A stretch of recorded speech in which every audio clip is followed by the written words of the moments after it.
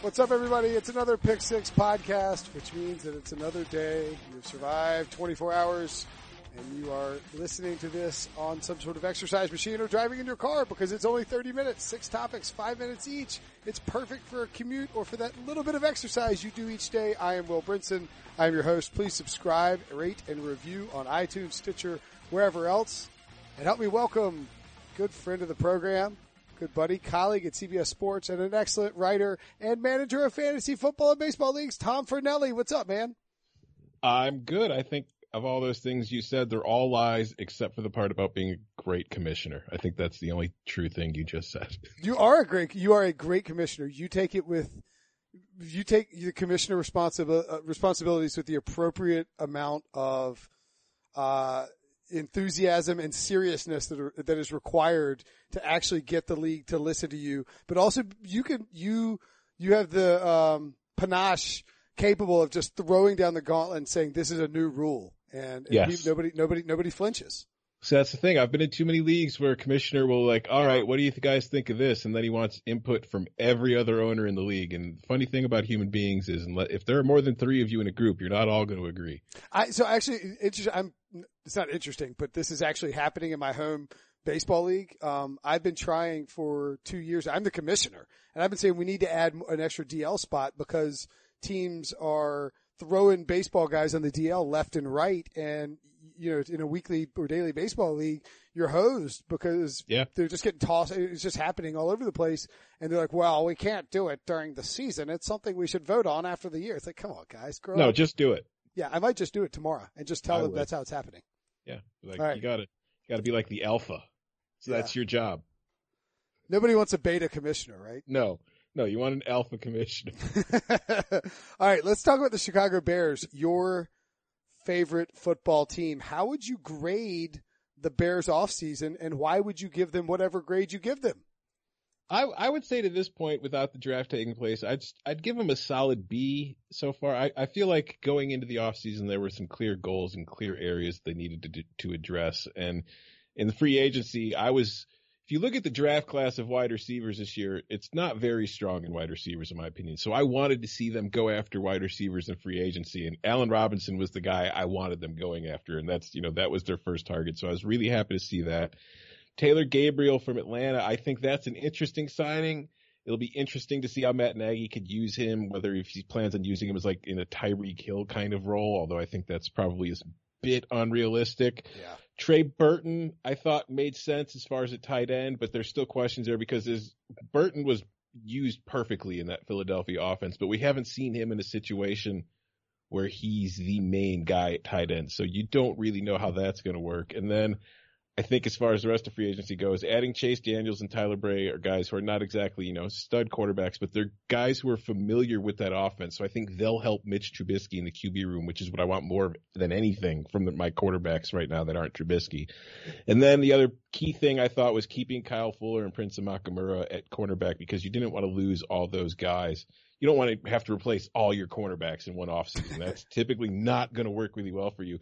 And even though it was kind of weird the way they went about keeping Fuller with that, not really franchising him, getting that transition tag on him, and then having to match the deal, I still like that approach better than signing him to a long-term deal because even though he had a great 2017 season, before that he was sketchy at best. So I would like to, rent for another year or two before I buy him long-term. Yeah, so I think that for the second straight year, when it comes to Ryan Pace and the way that he's handled as you might like to say it, the process.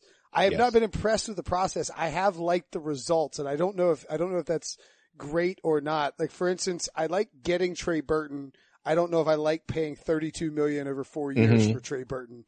I like keeping Fuller. I don't know if I like the idea of letting somebody else, especially a team in your own division, set the market. And then today, the news actually came down, and I think it's big news for Bears fans and Saints fans, but Cameron Meredith, who was given an offer sheet by the Saints after he was tendered at a low level by the Bears, is leaving and going to the Saints. Yeah. And I was surprised by that because wide receiver was in need, and Cameron Meredith was really good 2 years ago. Were you disappointed that he's gone? I was surprised. I don't know if I'd say I'm disappointed, but I was surprised because I figured that with such, they had so many holes at receiver going into the offseason. I figured that was one guy that they were going to try to keep, but I guess their reasoning is going to be that he's coming off the ACL injury and the PCL, and they're not sure they want to commit. Allen Robinson, though. Yeah, exactly. Like, we don't want to commit that much money to him, not knowing, with the uncertainty of his knee after giving how many million we gave Allen Robinson. So, yeah, I was surprised by it. I don't know if it's that huge, like a big of a deal, because Meredith had a good year with the Bears 2 years ago before he got hurt last year, but he was also, it was a situation where he was like literally the only guy that was there, because Alshon was hurt that entire season, and everybody else in that depth chart at receiver, Kevin White was hurt that year because it's any season ever. And then he was just the one guy that was actually showing up to play every Sunday, and you had to throw the ball to somebody. You know what I mean? Yeah. And I feel like, so he was the guy getting those numbers and those stats, but I don't know if I consider Cam Meredith to be like a real, a positive must-have starter going forward. I bet that he puts up the numbers in New Orleans, and it's not apples to apples because it's New Orleans offense and Drew Brees versus Chicago's offense and Mitchell Trubisky. And I like the offense of Mitchell Trubisky, but I bet he puts up numbers that would be the equivalent of the second best wideout numbers in Chicago next year. Yeah, and he'll be like the fourth leading receiver on the Saints. Right. That's exactly right. He'll be like their new Willie Snead, except we'll be looking at those numbers like, man, I wish we had Willie Snead.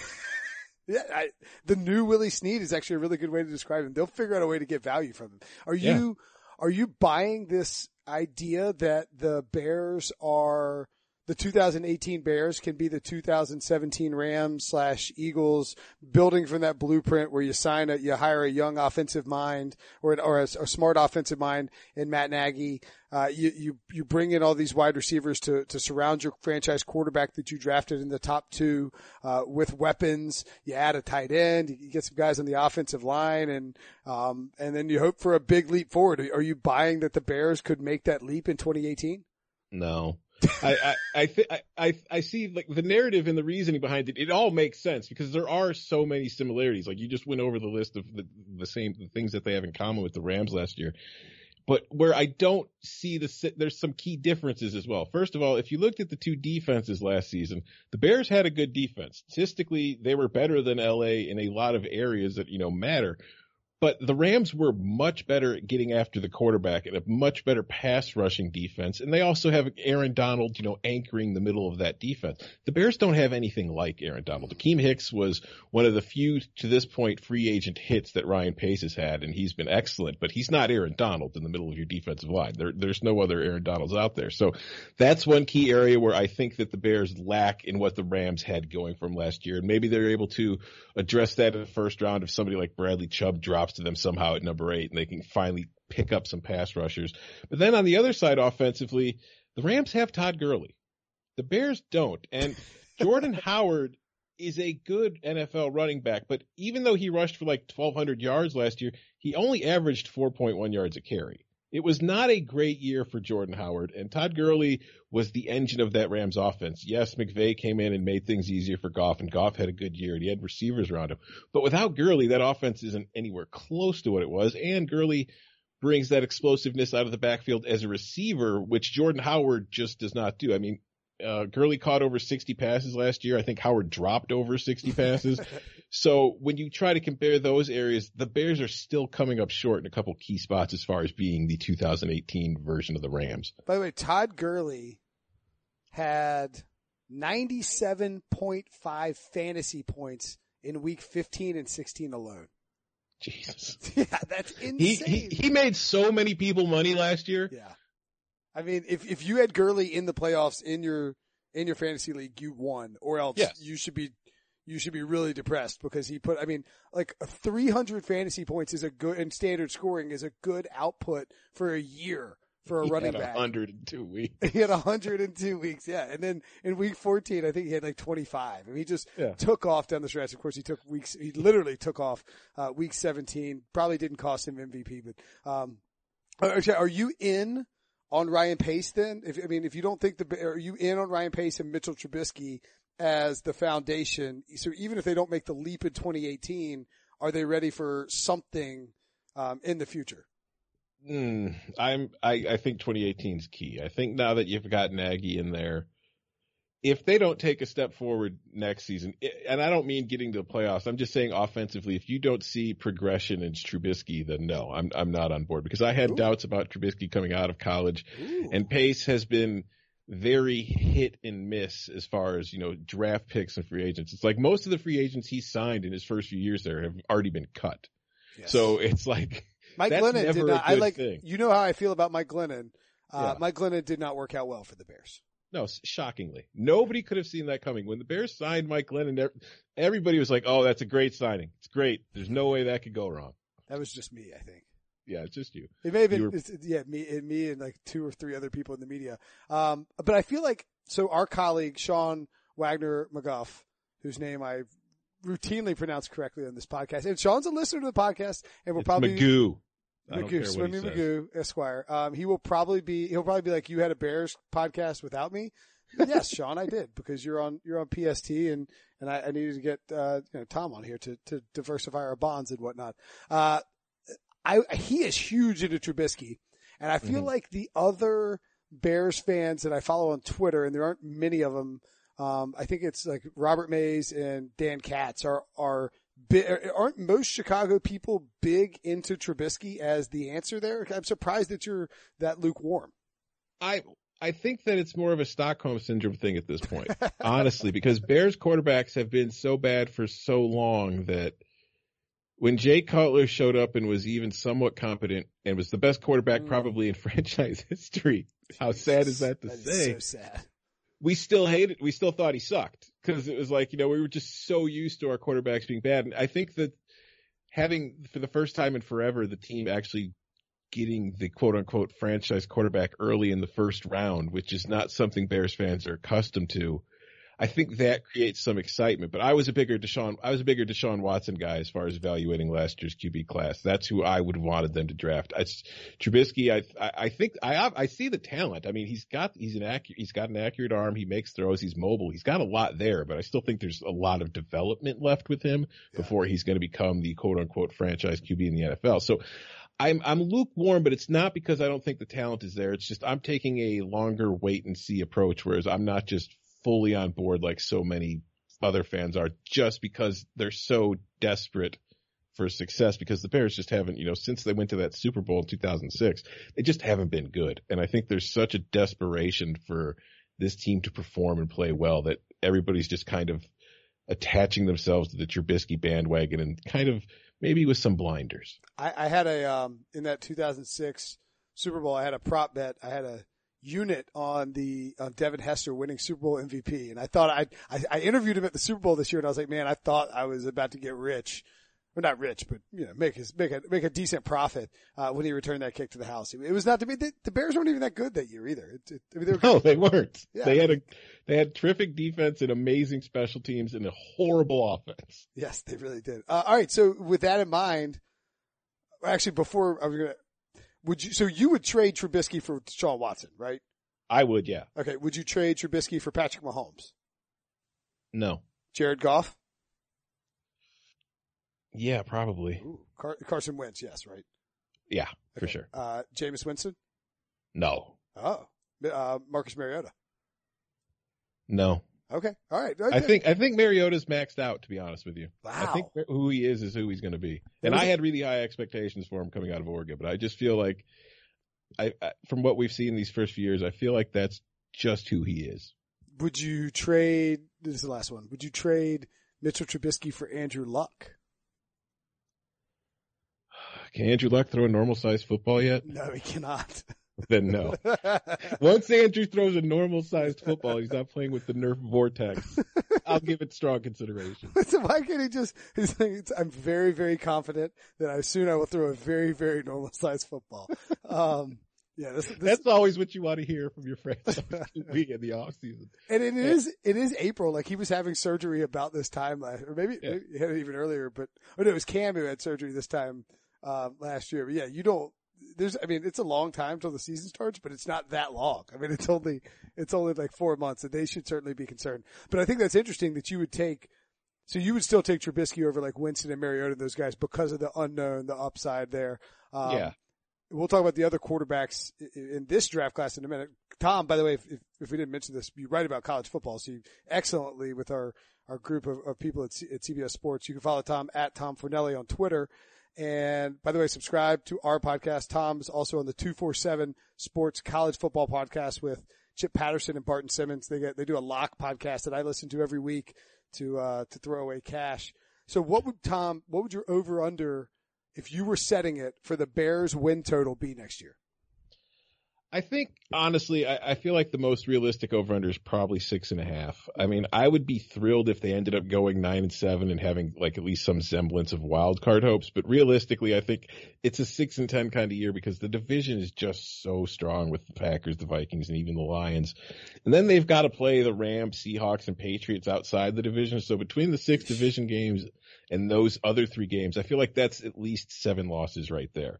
So if you could just manage to go, 6 and whatever in the rest of your games, I think that's a really good season. But like I said earlier, for me, more so than their win-loss record, I'm much more interested in seeing the offense and Mitch Trubisky take a big step forward than I am in, them competing for a division title or a playoff spot. If all that comes, I'll be thrilled, but that's not what I'm expecting. And I think that's probably about what ownership and management wants to see too, because if you're, if Trubisky looks like he can compete, if Trubisky gets to the point where Bears fans say, we wouldn't trade him for Deshaun Watson, just because he's playing well enough that he's, you just don't give away your own guys, then I think at that point, even if you win 6 games, you say this is fine as your house is burning around you. Yeah, I can buy 6.5. I don't know that I would love the over either, because you mentioned it, the division is difficult. Who scares you more as a Bears fan, the Packers or the Vikings now that they have Kirk Cousins?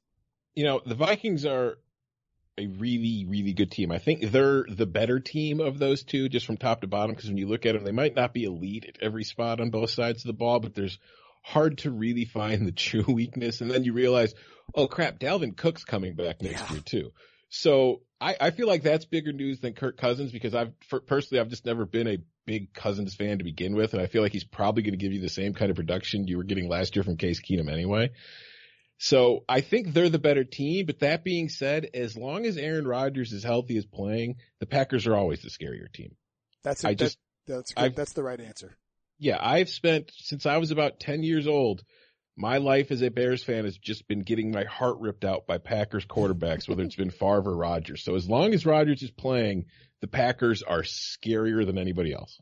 Yeah, it's almost unfair that the Packers have had that. I mean, it's an obscene stretch of time in which they've had a Hall of Fame quarterback, and they've only got 2 Super Bowl wins to show for it. That's not great, right? No, but it's better than, none in that time span, which is what I'm dealing with since '85. That is worse. 0 is worse than 2. Did you ever heard about the '85 Bears? Has anybody ever mentioned that team to you? All offense, right? They played a lot of offense. Yeah. Nobody ever brings that team up. They really don't. Not every time that there's a new defensive dynasty. Hey, never better than the '85 Bears. All right. What's your best case and what's your worst case scenario for the Chicago Bears in the 2018 draft? And you're a college football guy, so feel free to expound beyond just that first pick if you want. But if you just want to concentrate on number 8, I believe it is. I don't know why I feel like they're picking higher. I always feel like they are, but they're actually. Because you watch them play and you're trying to figure out how the hell they can only have the 8th pick. That's right. I feel like they should have the 3rd pick, and I don't. Yeah. They played like the 3rd pick. Yeah, they really did, and somehow they got away with an 8th pick. So. Yeah. Who do you want them to take there, and if there are any other things that factor into what you want to see them do in that draft, feel free to expound. I think the best case scenario is there are like 4 or 5 quarterbacks taken in those first 7 picks, because the more quarterbacks are taken, because that's obviously not where the Bears are looking, the more talent that's going to fall down to 8. But I feel like for me, Quentin Nelson is the guy I've fallen in love with. Yeah.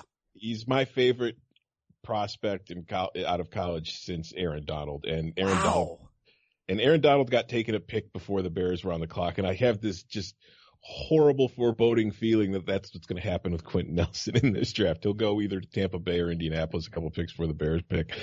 So I would love Quentin Nelson. If Bradley Chubb somehow fell to the Bears, even though I like Nelson better, I feel like with the dire need at pass rush, if they took Chubb, I think that would still be an excellent pick for them because he's the best pass rusher in this draft. And after that, I mean, you need a pass rush, so I'd like to find another guy. If you get Nelson in the first round, then I want to see him address the pass rush with their second round. If they get a pass rusher or a linebacker in the first round, then I'd be thrilled if somebody like Will Hernandez somehow slipped into the early second round so they can get that at guard, because I do think they need to replace Josh Sitton, and I think that they let Sitton go with the idea that they're going to have a good shot at drafting Nelson. So I think that's where they're leaning. I would like to see them take another wide receiver, but I would prefer more of a mid-round guy, take a flyer on somebody like Allen Lazard or somebody in that kind of area where, you're not really expecting him to come in and be a number one.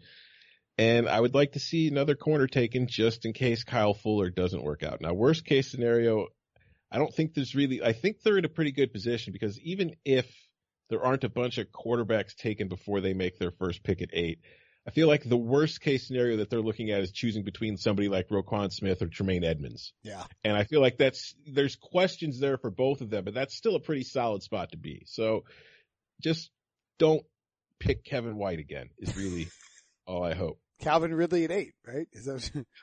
God. Listen, I like Calvin Ridley, but top 10 pick, no way. Yeah, I don't think so either. And all right, but it is interesting. So at 8, this is a good draft to have 8. Now, don't get me wrong. I think if you're going to be in the top 10 of any draft, you'd rather be 2 or 3, so you get your choice. But I think that it's almost a guarantee that 4 quarterbacks are gone by the time the Bears pick at 8. And if they're not, if Baker Mayfield or Josh Rosen or Josh Allen are sitting there when the Bears are on the clock at 8, that might be a better case, because then they can trade down and get a bounty for one of those guys. Mm-hmm. And then I think the other 3 guys who will definitely come off the board are Bradley Chubb, Nelson, and then Saquon Barkley. So the question is, I don't think another quarterback cracks that top 7. So what do you do if all of those guys are gone? Is it, Minkah Fitzpatrick, Derwin James, Leighton Vander Esch? I think that if those guys are all gone, then if Minkah's still on the board, I would go there. I just think that he's somebody who I feel like it could be strange to end up drafting a guy who could just end up being your nickel corner in the top 10. But at the same time, I feel like the nickel corner has become such an important position in the NFL because of the way the offenses are working that you have to have a good nickel corner to really have a solid defense. So I don't think that's your ideal scenario, obviously, but if that's what's there and you could still get Minkah Fitzpatrick or even Derwin James, I would be happy with that too. That might be your worst case. And so it's not a bad situation if you're the Bears. No. That's what happens when your team sucks, is you get to pick high. It's the only good thing that happens when your team sucks. It sure is. All right. What about these quarterbacks then? Cause you watch a lot of college football. Can you rank in the top 6? I think it's pretty, unless I'm missing somebody and Kyle Lauletta is sliding in here, and I'm just listing them off, is Josh Rosen. I've been watching Richmond tape all day.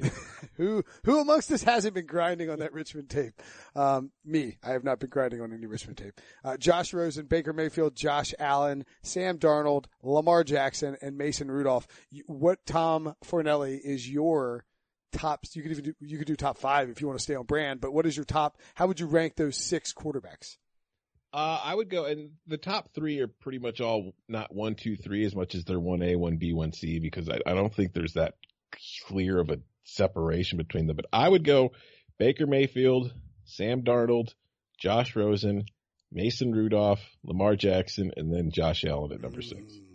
And that is not how NFL teams view it based on what I have seen and heard, where as far as Josh Allen is concerned, because he's big, he's got big hands, and he's got a strong arm. But having watched him play in college, okay, if that's what you want to bank your career on or your job on, you go right ahead, but I'll pass. The everlasting, and I say this, when I watched Josh Allen play, and whether you're watching him on film, watching his pro day, watching him live last year, in the bowl game, regular season, whatever it is, at least like once per drive and maybe 4 or 5 times per game on average, he has a play or a throw that makes you gasp out loud. Yes. In a good way.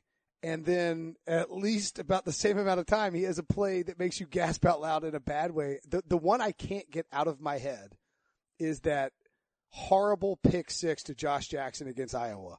Mm-hmm. I mean, it's like, I think it's like he's throwing to a receiver in the flat. It might even be a running back. I mean, it is a really short pass, and he just puts it into Josh Jackson's arms, and Jackson saunters to the end zone for a pick six. And you can't get away with that or anything remotely like that in the NFL. You will be destroyed quickly. Yeah, no, I mean, I feel like if you're giving an honest evaluation of Josh Allen just based on his tools and his size and, his, rocket arm, I feel like absolute best case scenario, if everything clicks and he reaches the max of his potential, I feel like he's Jay Cutler. Now that sounds like an insult, but I mean that this is still Jay Cutler's a dude who's been playing in the NFL for 15 years and was a starter and had a solid career. That's worth a lot. It's just, I think that is if everything goes right. And if that's what you want to strive for in your franchise QB, go ahead. But I would take that if that was what I got, but that's not what I'm shooting for. You know what I mean? Yeah. And I think Baker Mayfield, to me, has the upside to be Russell Wilson. Yeah. I mean, Baker Mayfield, he's reminded me of Drew Brees for the last 2 years. Yeah. When I watch Baker Mayfield, that's who I see more of in him more than I see Russell Wilson. I see Drew Brees, both from their size, the way their size, the way he moves around in the pocket. He actually, he can run, but he is never really looking to run unless he absolutely has to. He'd rather dance around and move and give his guys time to get open and then find them before he has to take off. So I love him. And plus, there's the questions about his character and all that stuff because he grabbed his crotch and he's, got chased down by cops, when he was drunk in public. And I understand the red flags that come with that. But personally, I would rather have a quarterback with that kind of attitude who, clearly loves playing football and wants to kill his opponent. I feel like that's something that is a good thing for your quarterback. Somebody you're going to be relying on to win games. I would rather have the killer than the guy who's just the quiet, silent, I'm just here to, play football type. Is that Josh Rosen, the quiet, I'm just here to play football type? Or is he a loud millennial? I think Josh Rosen's problem, and I use problem in quotes, is just that he's smart. And I feel like a lot of times in football culture, in the NFL culture, you don't want your quarterback or anybody on your team to be too smart because when it comes to it's in a way, when you think of like military, you want a guy who, if you have the guy who, you have your commanding officer and then you have the rest of the, your soldiers. The commanding officer gives the order, the soldiers follow it. Soldiers aren't asking why are we doing this? Why are we doing this? You don't really like that from a guy. And Josh Rosen, like Jim Morris said, is the kind of kid that's going to ask why. Now, I don't think that's a bad thing as far as real life is concerned, but I understand why a coach would want a kid who's going to listen more than question everything and just do as he's told. Now, if you want to ask why and learn more, obviously that's a good thing. But if he's telling you to run a play, don't ask why you're running the play. Just run the play, and then maybe later in the film room you can ask why you're running the play. Well, and I think people are like, well, Aaron Rodgers and Tom Brady ask why. It's like, well, yeah, but they've been in the league for 10 years. Yeah, and they're Hall vets of Fame. with Super Bowl rings. They're given a little more latitude. Right, and I almost think that Aaron Rodgers in 2018, the things that he says now when he gets up and he says thoughtful things in the microphone, if he were coming into the league and saying those things, he wouldn't be treated like, thoughtful. How thoughtful of Aaron Rodgers. He'd be like, this punk from California thinks he knows how the world works. You know what I mean? How many times did you hear Aaron Rodgers quotes while he was a backup? Never. He didn't, and there were plenty of questions to ask him about, do you think you should be starting? Is it about time Brett goes? Why are you upset why you're not getting you never heard him talking about it. It's not until you build up the cred. And I think Josh Rosen has enough talent to eventually build up that kind of, responsibility and credibility going forward in his NFL career. But I think right now, and you could get mad about it all you want, but when you're a rookie and you're first coming into the league, you kind of just got to shut up and do as you're told. And I think it's that way in a lot of careers where you first started a place, just shut up and do as you're told. And then once you've got the lay of the land figured out and you've built up some respect and credibility, then you could start throwing your weight around a bit more. And I think that's the one. I hate to use the term red flag for Josh Rosen because it's really not a red flag. It's just one of those things where I think that Rosen is a kid who is very smart, who grew up in a family with money. He doesn't need football. So just because he doesn't need football, suddenly the question becomes, does he even care about football? I think he cares very much about football. I think he wants to play football. But he's somebody who's got other choices. And I feel like that's something that's always going to scare an NFL team who is about to pretty much invest a bunch of money in him. And if you're a coach or a GM, you're investing your career in him. So yeah, you want to make sure that this is somebody who's in it for the long haul before you do that. No, that's fair. Last quarterback, because it would be a fool if I didn't ask you this. I think that you get a different answer from, college guy, like somebody who writes about college football than you do from someone who writes about the draft or writes about the NFL. How do you think Lamar Jackson will do at the NFL level? I think that he could be a above average NFL starting quarterback, but he's going to need a year or two. I agree. Like if he gets drafted to a team that's going to throw him out there in year one and let him go, he's probably going to sink. But if you give him time, because the offense, it's not simple.